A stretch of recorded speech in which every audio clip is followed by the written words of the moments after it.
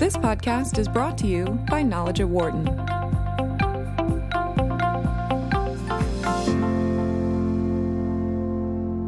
For the first time in almost 60 years, the leader of Cuba will soon not have the last name of Castro. The 12-year run by Raul Castro after his brother Fidel is coming to an end. Raul had already mentioned that he was stepping aside because of his age. In part, he is 86. His hand-picked successor, Miguel Diaz-Canel Bermudez, will take over a country that has opened some economic doors in recent years, but not enough to significantly change the path of the island nation. We're going to spend the next half hour talking about this with an all-star panel of guests. Joining us in just a bit will be Lillian Guerra, who is a professor of Cuban and Caribbean history at the University of Florida. Also with us will be Gustavo Arnavat, who's a senior advisor at the Center for Strategic and International Studies. And also joining us in just a little bit will be Richard Gioso, who is a director of Latin American Studies, of the Latin American Studies program at St. Joseph's University in Philadelphia. Lillian is on the line with us right now. Lillian, welcome. Thanks for joining the show. Thank you for having me. Thank you. So your reaction, and I don't know if you've seen it, but as of earlier today, the Cuban government did make the announcement official that the change will happen. So what has been your reaction in the lead up to this and now today? Well, first of all, I'm not at all surprised, nor is any Cuban on the island, because Raul announced that this would be his successor in February of 2013. So nobody is surprised. He was the only guy on the ticket. I was actually in Cuba at the time of the election, and most of the people I knew and those who I met, including waiters and taxi drivers, did not even vote. So it's not as if this is a major event. What it does represent is, in fact, an effort, I think, on the part of Raul to shift blame for what are a number of policy changes that are coming down the pike and that have also been announced and that will be tremendously unpopular. So Raul will no longer be the face of those policies. Raul, however, does retain most of the control in Cuba. He will remain head of the military. He remains head of the Communist Party. And so the president, who will be Diaz-Canel, is going to be responsible for putting into place some pretty radical economic changes that will impoverish Cubans. And so I think that this is a strategic move. It's a pragmatic move, and it is not a move that is in any way a shift towards liberalization. On the contrary, it is an effort to ensure continuity and stability. Richard Gioso also with us right now. Richard, welcome. And what's been your reaction, especially over the last few months, as this scenario has kind of been ready to play out? Well, I would just echo what Lillian was just saying, that I think for many people on the island, I would say especially young people, young adults, this does not represent much of a change, but rather more continuity. The way I think about this particular event, although symbolically important because, yes, Castro is no longer going to be sitting atop the government, I also think that Cuba is constantly in transition. There are many big transitions that Cuba has gone through: the end of the Soviet period and the Soviet bloc, the illness of Fidel and him stepping down, passing power over to Raul, and then Fidel dying. There are many different transitions that have happened over the past 25 years in particular that the system has proven itself to be adaptable and resilient. And so though a new leader will come to power as head of the government, I'm not convinced exactly that leadership will really change, since it appears, at least for the time being, Raul will sit atop the Communist Party. Gustavo Arnavat as well with us. Gustavo, great to talk to you again, my friend. And obviously, you have spent a lot of time looking at this closely. Are you in agreement that while there is a change of leadership in name, there may not be a change, that much of a change in philosophy? No, I agree. And the government over the last several weeks, and certainly the last 24 to 48 hours, have stressed continuity as the theme for this transition. So things will continue in the same direction as laid out by Raul Castro in the last 10 years or so. They mentioned about the fact that Raul will still have quite a role in terms of the military and in terms of the Communist Party. So that being said, what really do you think are the challenges in your mind, Gustavo, that Mr. Diaz-Canel will face moving forward? Economic, I would guess, being one of them. He will continue to have all of the challenges that Raul Castro had as of early this morning while he was still president. So the economy is very stagnant. There's a population which I think has fairly high expectations about the standard of living, and I think they're expecting potential changes, structural reforms that will allow them to have better lives. Of course, he's got the challenge of dealing with a new president in the United States who has a very different philosophy than did Barack Obama, at least in the last 2 years of Barack Obama's administration. So he has to figure out a way, if he wants to, in fact, have a better relationship with the United States, figure out a way to give something to Donald Trump that will be of interest in order for Trump to be able to open up again and want to do a deal with Cuba. Lillian, there was, as Gustavo mentioned, there was obviously a lot of optimism in the last year and a half of President Obama's term in office. How optimistic were you that significant change could really get started at that point? Well, I've actually been rather unsurprised again by what has happened in the wake of Obama's visit. I mean, just the day after Obama visited, Raul denounced Obama, publicly. I mean, he basically criticized him, and ever since has continued that line to be very critical of Obama. I think they were as surprised as anyone that Trump was elected, but Obama represented something that the Cuban state really had no way of dealing with. He inspired Cubans as never before. He was the first president to visit Cuba since 1928 when Calvin Coolidge visited. And I think what needs to be said here is that that the government is, in many respects, facing two policy changes that we need to be very precise about that have been announced since 2011. One is going to be ending the dual currency system, which has been in place, and that basically allows the state to receive money from foreign investors and investments in hard currency and pay Cubans who remain. 80% of Cubans work for the state to pay Cubans in another currency, which is trades for 25 pesos more or less to $1 US. So Cubans are getting paid about $10 to $30 a month at most. Ending the currency system will impoverish Cubans even further because those items and goods sold in the peso, which is what they get paid in, will now be sold in dollars. And so the face of that change will be Diaz-Canel. Secondly, since 2011, Raul Castro has been announcing the end of the ration. And most Cubans get most of their calories from the rations. They have been getting those rations since 1962. Now it is a highly diminished ration, but rice and beans are highly subsidized by the state. And these are basic food items. Cubans have been terrified of this process. Again, Diaz-Canel will be the face of that. And meanwhile, Raul is effectively, as head of the army, also CEO of what the army controls, which is this conglomerate called GESA.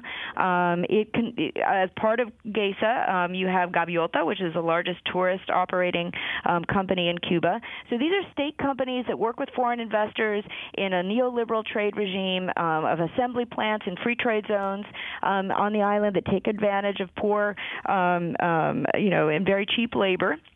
And they also rake in billions of dollars in tourism. So the real economy and the real power resides in who controls the economy and who controls the military, and that remains Raul Castro. But he will be operating off stage, which is what he prefers, and he did that under Fidel too. He was the enforcer, but he was not the face of policy changes.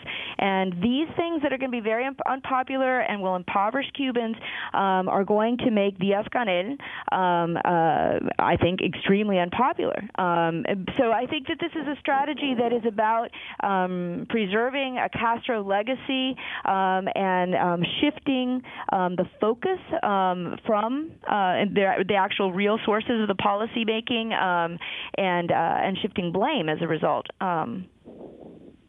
844-942-7866 is the number to give us a call with your comments or questions. We are joined by Lillian Guerra of the University of Florida, Richard Gioso of St. Joseph's University here in Philadelphia, and Gustavo Arnavat, who is a senior advisor at the Center for Strategic and International Studies. Again, the way for you to join in, 844-942-7866, or if you can't get to your phone, send us a comment via Twitter at BizRadio111 or my Twitter account, which is at DanLoney21. So, Richard, do you have any significant level of optimism for the people of Cuba, even in the short term? I mean, obviously, it feels like that they are going to be dealing with much the same they have dealt with, not only the last 12 years, but realistically the last 50 to 60 years. Mm-hmm. If I could pick up on your previous question about Cubans' optimism about change, to begin my answer, as far as the U.S.-Cuba normalization is concerned, I do believe that there were significant levels of optimism about openness with the United States in order to create better bilateral relations between people, between countries, and certainly in order to increase the amount of tourism that arrives in Cuba from the United States, that then drives so many Cubans' personal economies. However, I would differentiate this optimism from sort of a globalization-driven optimism, that Cuba will be less blocked out from the rest of the world, especially from the United States, which concretely takes the form of family members and friends and social networks as well, but also as far as travel and economic opportunity, which openness with the United States, especially through tourism, but also through other mechanisms, for example, education or academic partnerships and things, artistic partnerships, et cetera, could possibly spur. Politically speaking, though, my read on sort of everyday Cuban life is a lack of optimism regarding political change. This is largely a product of political culture that has developed in Cuba over the past 70 years. So to be hopeful for the future, to have aspirations and excitement for change from the U.S.-Cuba normalization process that began under Obama is very different than having optimism about internal political change by Cubans on the island. As far as continued or my optimism about the future of U.S.-Cuban relations is concerned, from what I can also understand from the way U.S. policy is articulated towards Cuba by the Trump administration, there are mentions and there are certainly some personnel decisions that would reflect a harder stance.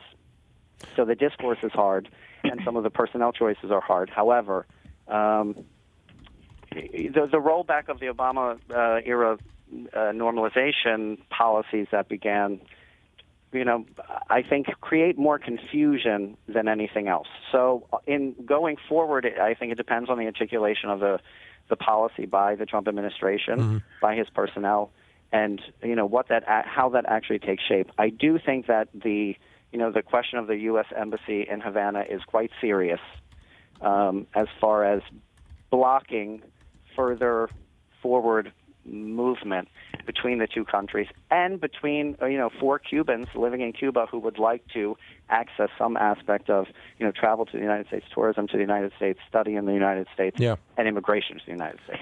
Could I add something to this? I think what Obama did was highlight that change in Cuba that the U.S. wanted to support was the entrepreneurial class that has been in existence since 1992. The Cuban state allowed for Cubans to self-employ for the first time in the history of the revolution in that year. They took advantage. If more Cubans could take advantage, they would. The Cuban state did that because it had to. It couldn't provide full employment. On the other hand, it has consistently since 1992 seen the entrepreneurial sector of the capitalist economy as its primary rival for the tourist dollar, but also as a competitor for control of public discourse. I mean, certainly with the rise of the internet and the Cuban state's need to accommodate and modernize in some respects, accommodate people's demands to have access, you have some openings that have facilitated the entrepreneurial class Diaz's expansion. So what has happened recently is that when Raul came into power, and he actually became officially president in 2008. He had been in power since 2006, but he officially became in 2008. Then he carried out a series of purges, political purges, that eliminated the civilians who were rivals to him and who had been loyal to Fidel and who were responsible for the capitalist reforms. And that included the vice president, Carlos Laje. It included the minister of foreign relations, Felipe Pérez Roque. He installed in their place, or in the place of the vice president, Ramiro Valdés, who was the head of the intelligence services and security forces. As his vice president, and they doubled down on effectively how they could control the entrepreneurial class. So first, they allowed it to expand sufficiently to increase tourism. The Cuban state has not been able to provide or to build enough tourist facilities to meet the demand of tourists. And so this, allowing for bed and breakfast to expand, in 2012, he allowed for home internet, which allowed those bed and breakfasts to then suddenly have access to the world, and you even have Airbnb being a major space for them to advertise. Yeah. And then recently, of course, in August of this year, when that expansion really showed how much traction entrepreneurs had in the economy, Raul declared a moratorium on further licensing. He declared it had been an error to expand that sector to the degree that it had. And what you have under Diaz-Canel is going to be, as he has in fact stated, virtually simultaneously with Raul's declaration of moratorium, that he would increasingly police. I mean, Diaz-Canel stated to the party, and it was leaked to the press, that he would increasingly police the internet. He would shut down bloggers.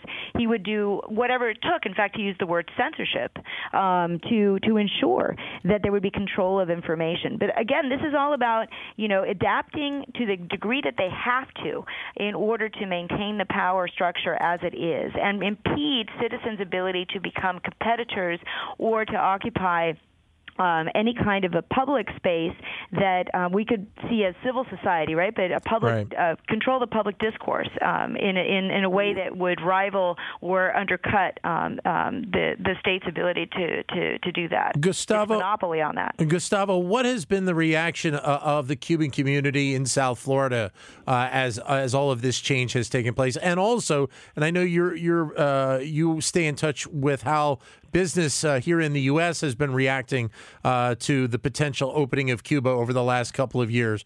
How has that been viewed? How have they viewed this in the last several months?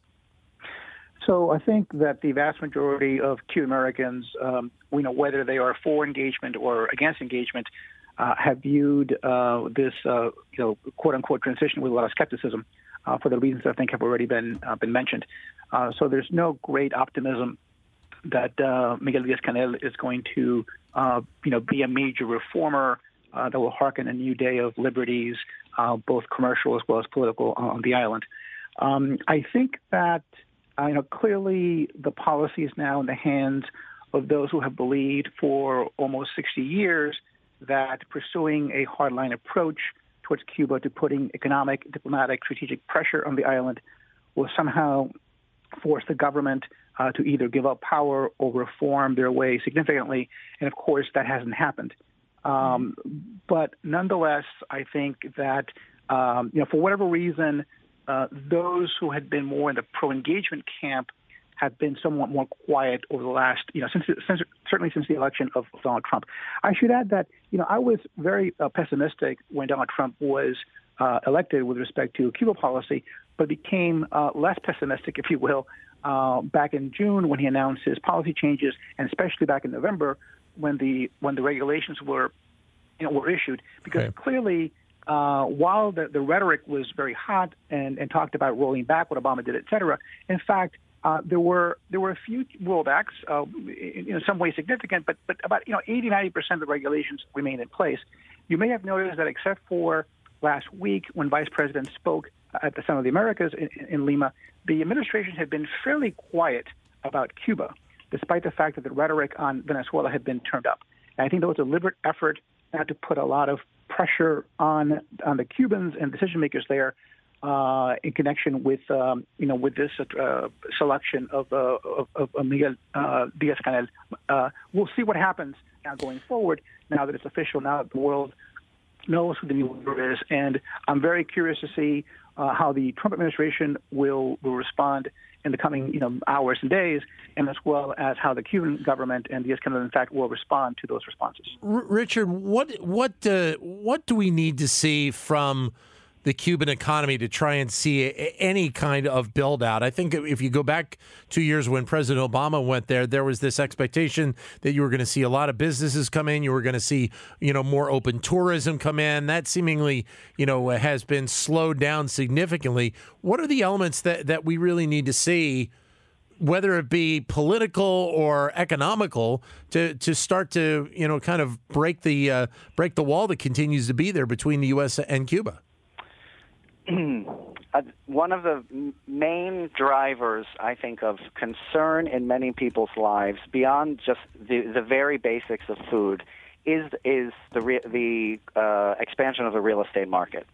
And this is very connected to your previous question about Cuban Americans, not just in South Florida, but throughout the United States, and Cubans who are located elsewhere in Spain and in Mexico and other countries that have, the real estate market in Havana continues to expand, to grow, to receive a significant amount of foreign investment, usually through irregular ways, so cash, or perhaps a transfer. But this is driving expansion. And it is of concern because the uncertainty that Lillian mentioned, for example, before around what is going to happen with the unification of the two currencies, if it happens, it's been talked about for years, and yet it still has not happened, is of great concern to those who have been able to get capital from various means and then invest in homes in particular, or apartments or rooms in order to then service the tourist economy. So I think that is one particular thing to keep in mind. The money also is not just of Cubans living abroad that are investing through Cuban family members and partners, et cetera, on the island, but also from many countries around the world. So this is driving the expansion, the heat of the real estate market. And the other is, I'm not convinced myself, as I see each time I go back, that there is a shrinking of the private business sector as far as it relates to tourism. Some establishments closed. That is clear, but then many others open up. So I think that on the ground, what is clear is that there is continued investment, but into sectors, the service sectors of the economy, namely housing, and restaurants, cafes, things like this that are meant to cater to tourism. So that continues, and I think it reflects a certain hopefulness, right? That a big wave of tourism is about to break again. Lillian? Well, yeah, I would say that, first of all, to be specific, real estate sales were legalized in November of 2011. Until that point, it was illegal since 1961 and the adoption of communism for anybody to sell or rent property in Cuba.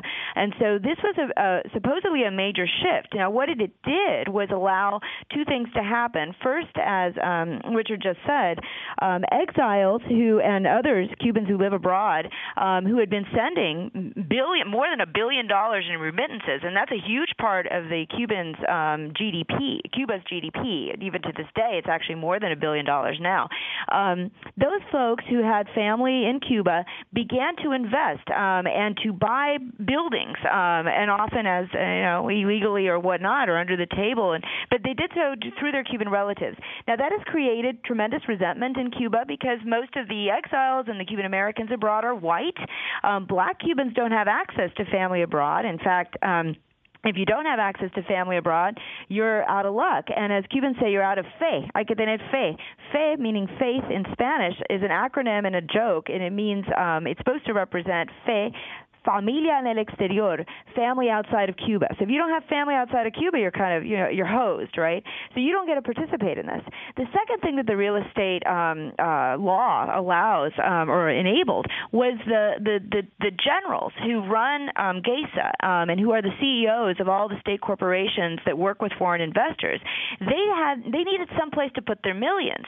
Now, we don't know how much money they get paid, neither do the Cuban people. None of that is available. It's not a transparent system, and there's no accountability financially to the people. And so these folks needed some place to put their money. I think in many respects they were worried about putting that money in banks abroad, lest, somebody take it away from them at some point. They also didn't want to show what they had.